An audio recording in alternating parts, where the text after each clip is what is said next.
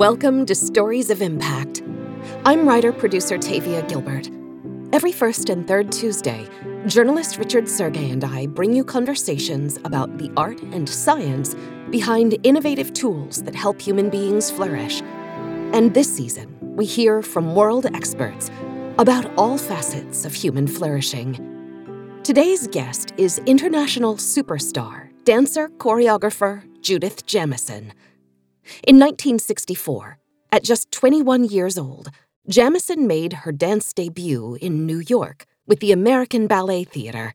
She soon joined the Alvin Ailey American Dance Theatre, eventually becoming the company's principal dancer, then its artistic director. And since 2011, she's been the Alvin Ailey American Dance Theatre Artistic Director Emerita. The lives and legacies of these two extraordinary Black American dancers, Alvin Ailey and Judith Jamison, are inextricably linked.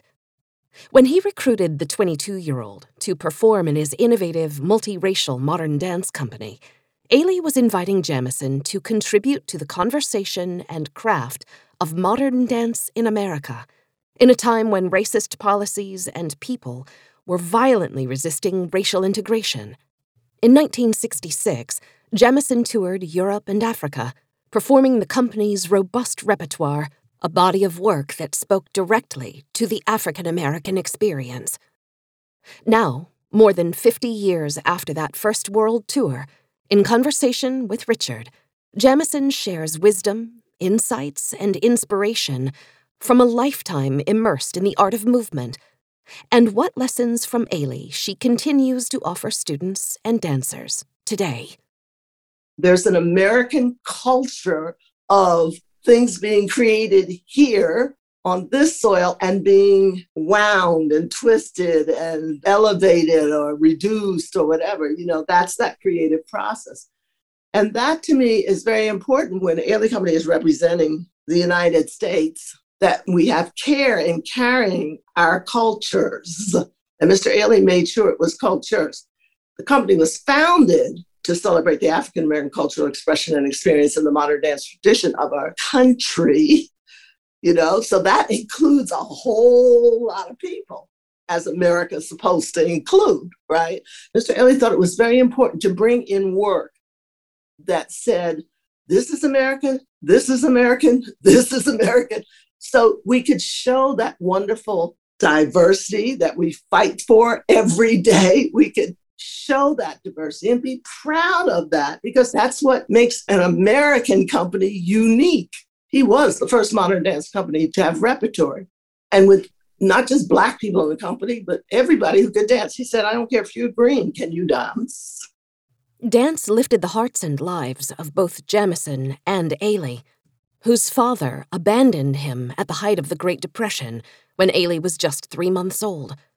He was raised in a small Texas town by his teenage mother, and they withstood hard physical labor in the cotton fields and as domestic servants, along with violent racism and sexual assault.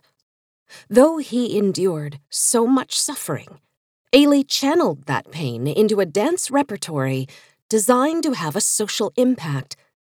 These were stories of resilience, celebrations of strength and dignity, including the signature solo choreographed for Jamison, Cry, an intense, demanding 16-minute dance Ailey dedicated to all Black women everywhere, especially mothers. Ailey and Jamison knew trauma and grief connected them to humans of all creeds and colors. I had the basis of church and pageantry in the church, and I thought I could grasp what being poor was. Mr. Ailey's story is, that is something. And that we should be able to take it everywhere around the world. And you don't have to know a Negro spiritual. You don't have to know Horton technique. You don't have to know anything. Just come into the theater and hear the richness in what they're singing, even if you don't understand. It's rather like listening to opera. When Pavarotti is singing Nessun Dorme, when he sings that, you don't necessarily have to understand what he's singing about. Just listen to that voice, In 1960, When he was just 29 years old, Ailey premiered his modern dance, Revelations, which became his best-known work and the dance theater's signature performance. Choreographed to spirituals, gospel, and blues, the dance tells the story of the anguish of slavery and the joy in baptism and Christian rebirth, a uniquely American story with its universal appeal. Because it's universal that we have been through trials and tribulations and that we've suffered, and you name somebody who hasn't. But let us say that when you hear the first strains of I've been buked and I've been scorned, but you can see the yearning in the dancers' faces and in their hands are like this, outstretched hands, looking heavenward, looking earthward, looking heavenward. That already says something with a minimal amount of movement. If you got through the sadness of Fix Me Jesus and Didn't My Lord Deliver Daniel and Waiting in the Water and Sinner Man and I Want to Be Ready, and you get to Rockin' My Soul in the Bosom of Abraham, there are people that just want to pick up tambourines and understand that that is flourishing. When you've gone the entire journey through the sadness, through everything that life offers in this 1.5-hour classic work, and it finishes with joy. So from struggle, everything in between, and then you finish with joy, not happy, but with joy, genuine joy. That's flourishing. That means we've made a connection with you. And believe you me, dancing it felt good to hear people understand it, to understand that this was something very seriously embedded in African-American culture, which is human beings going through this journey to flourishment, you know? Repertory like Revelations affirms that suffering is a necessary part of life, and without it, flourishing cannot follow. Do we have to go through all this to flourish? Do we have to suffer like this to flourish? I think if you're living life, you know, you don't aim to suffer, but that's life. You know, it happens, it goes on, you know? So the best thing you can be doing is being as prepared as possible, having the strength and the love and understanding what's abiding in your heart, and understanding when you look at that person in the mirror in the morning, you better be looking at who you really are and not the facade that you may necessarily put on when you're out in the street. But as soon as you start with the truth of self, you know, and get rid of what you got to get rid of, and then face the world. This is work, it's hard, but face the world going through it like this is life, tomorrow's life, the next day, be glad you have the life you have. And then be able to understand how strong you are. You know, people have had time to think now, haven't they? If they haven't come to some revelation by now, they're never coming to it. You know what I'm saying? Because there are places in the heart that should flourish. You know, once you see some beautiful, creative piece, not necessarily beautiful, it can be crass and not good and ugly and blah, blah, but at least you're having an experience. You know what I'm saying?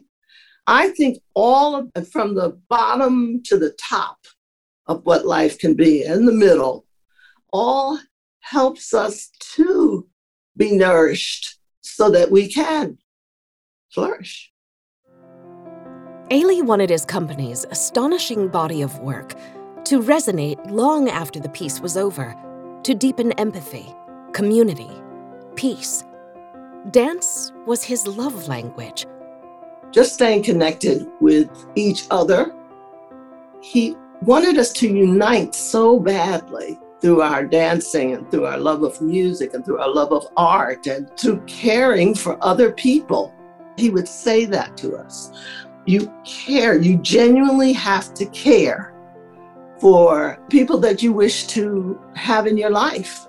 You have to care and you have to love what you're doing, absolutely love what you're doing, and realizing it's not just for you. That also means community, because Mr. Ailey was teaching and telling us, that's been his mantra, that was our mantra forever, as long as the company's been in existence, that you are dancing for people.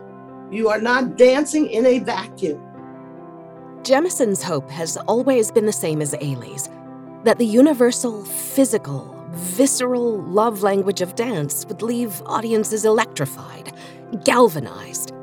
Mr. Ailey used to say, you got to dance, you have to educate, and you have to entertain, because it's a business. It's show business, you know? So there's a responsibility that you have to have this collective experience without trying. You don't have to try, you know? All you have to do is sit down, fasten your seatbelt, and hopefully something will come across your path that will make you feel different when you leave the theater, when you see a painting, when someone plays something, when someone sings something, when you see a show, to thrill the audience, move them, to move them one direction or the other direction, to have a moment of connecting with who you are as a human being. That, to me, is what anything in the arts is supposed to do. It's supposed to move you one way, the other way, up, down, sideways. I hate it, I love it, blah, blah, blah, blah, blah. But have a reaction, you know? Other dancers and other cultures' dances continue to fascinate and delight Jamison. Dance is the story of human history, offering audiences and dancers communion with generations past and present, with ancestral memory that exists at the cellular level.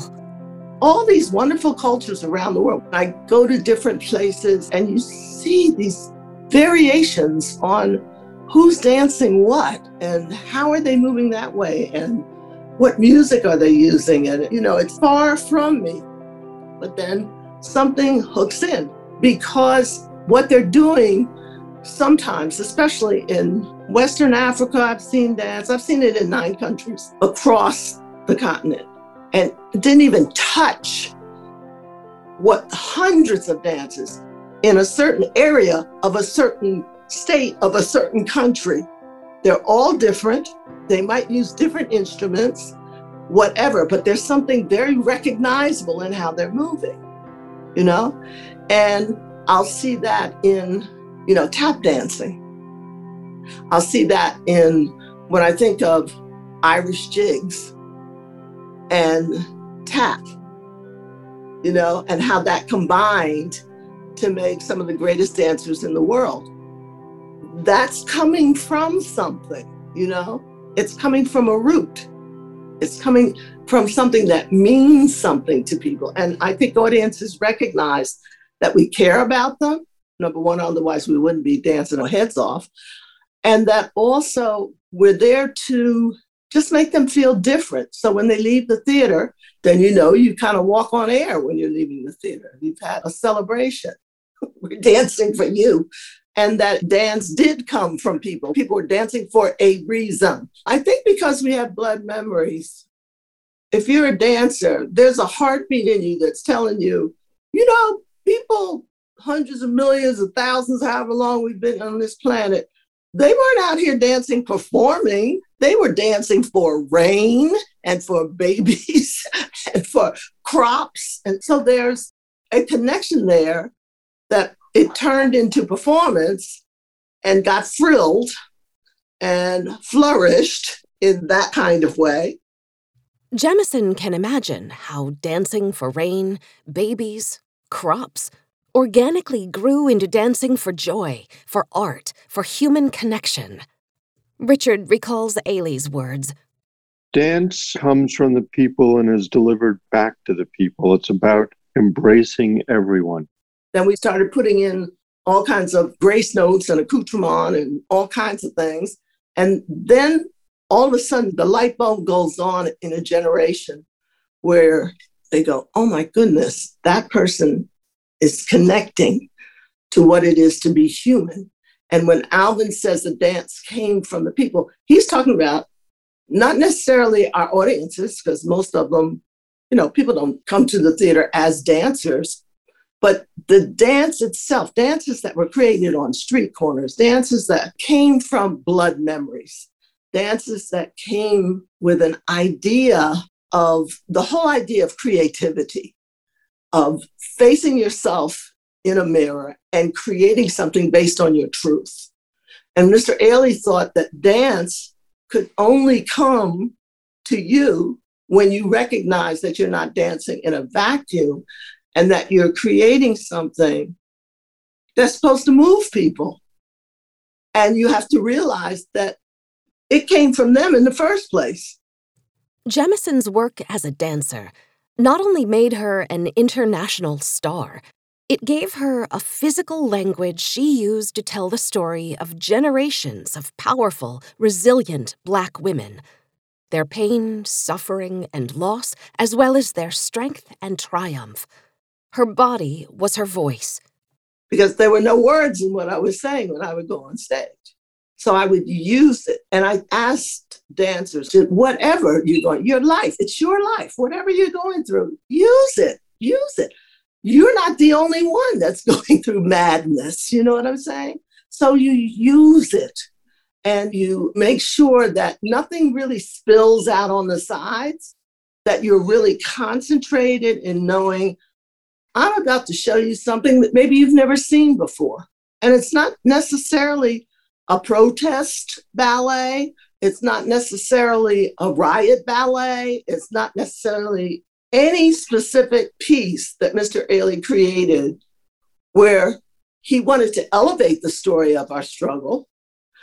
But part of the struggle was, I'm a creative person. This is what he used to say. I'm a creative person. That means I can create anything.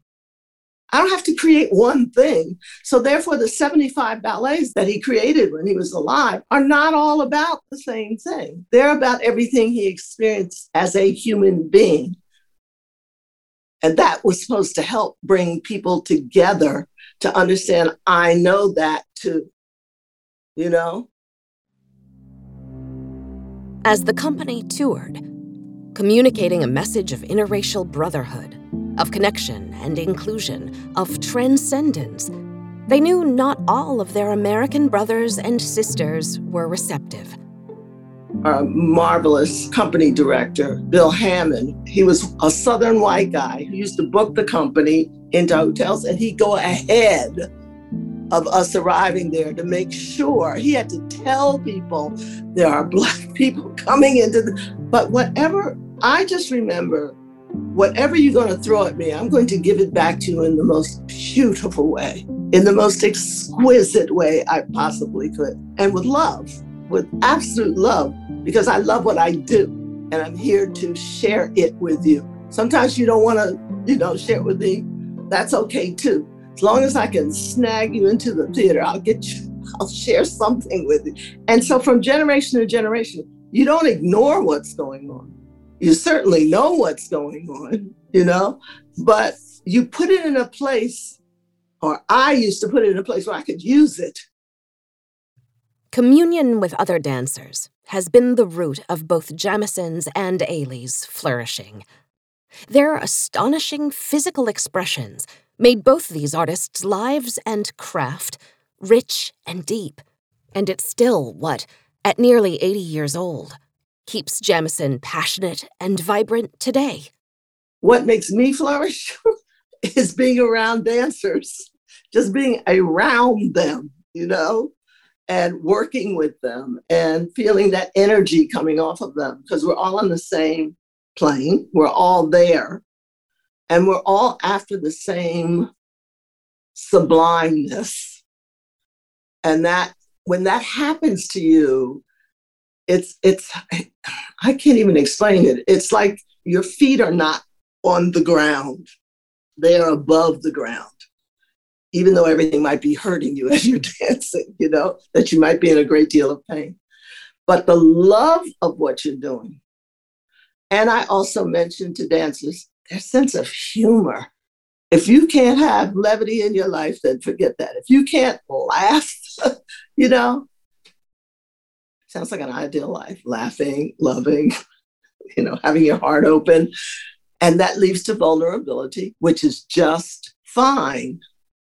People are afraid of that vulnerability when they're out in the world. And it takes finding that right person or being in a performance and sitting there and feeling what that love feels like because it's being given to you and you can sense it. Gosh, these dancers must love what they're doing. Yes, they do. Yes, they do. And it's not coming from a superficial place. It has never been enough for Jamison to be masterfully athletic in her work.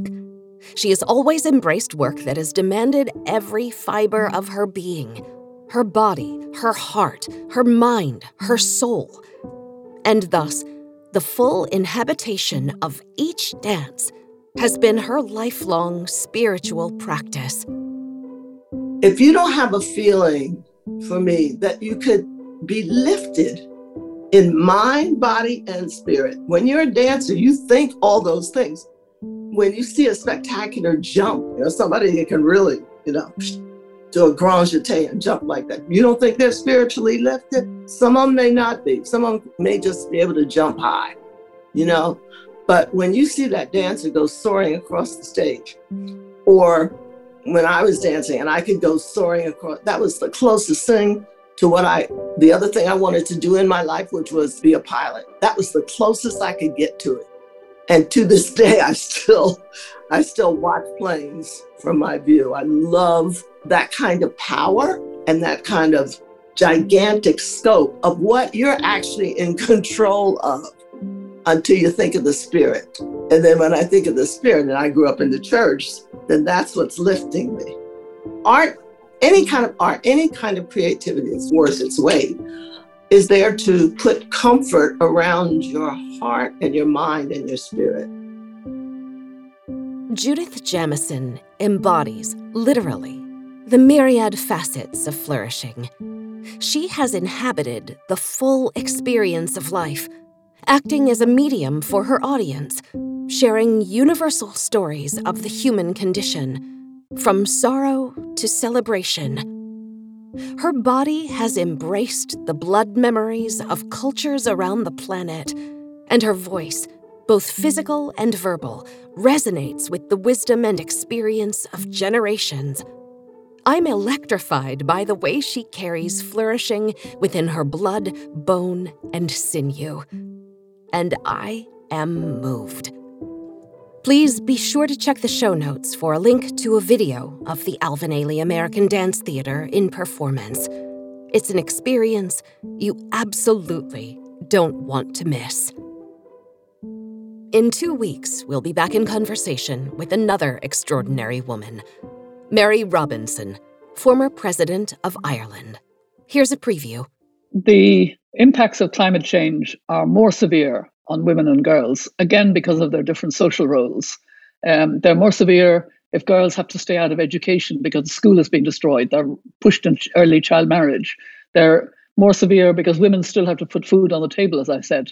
Women are not just victims, they're also agents for change. And that's something that I'm very keen to show in a very visible way.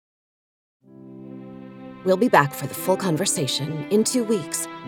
In the meantime, if you appreciate the Stories of Impact podcast, please follow the podcast and rate and review us.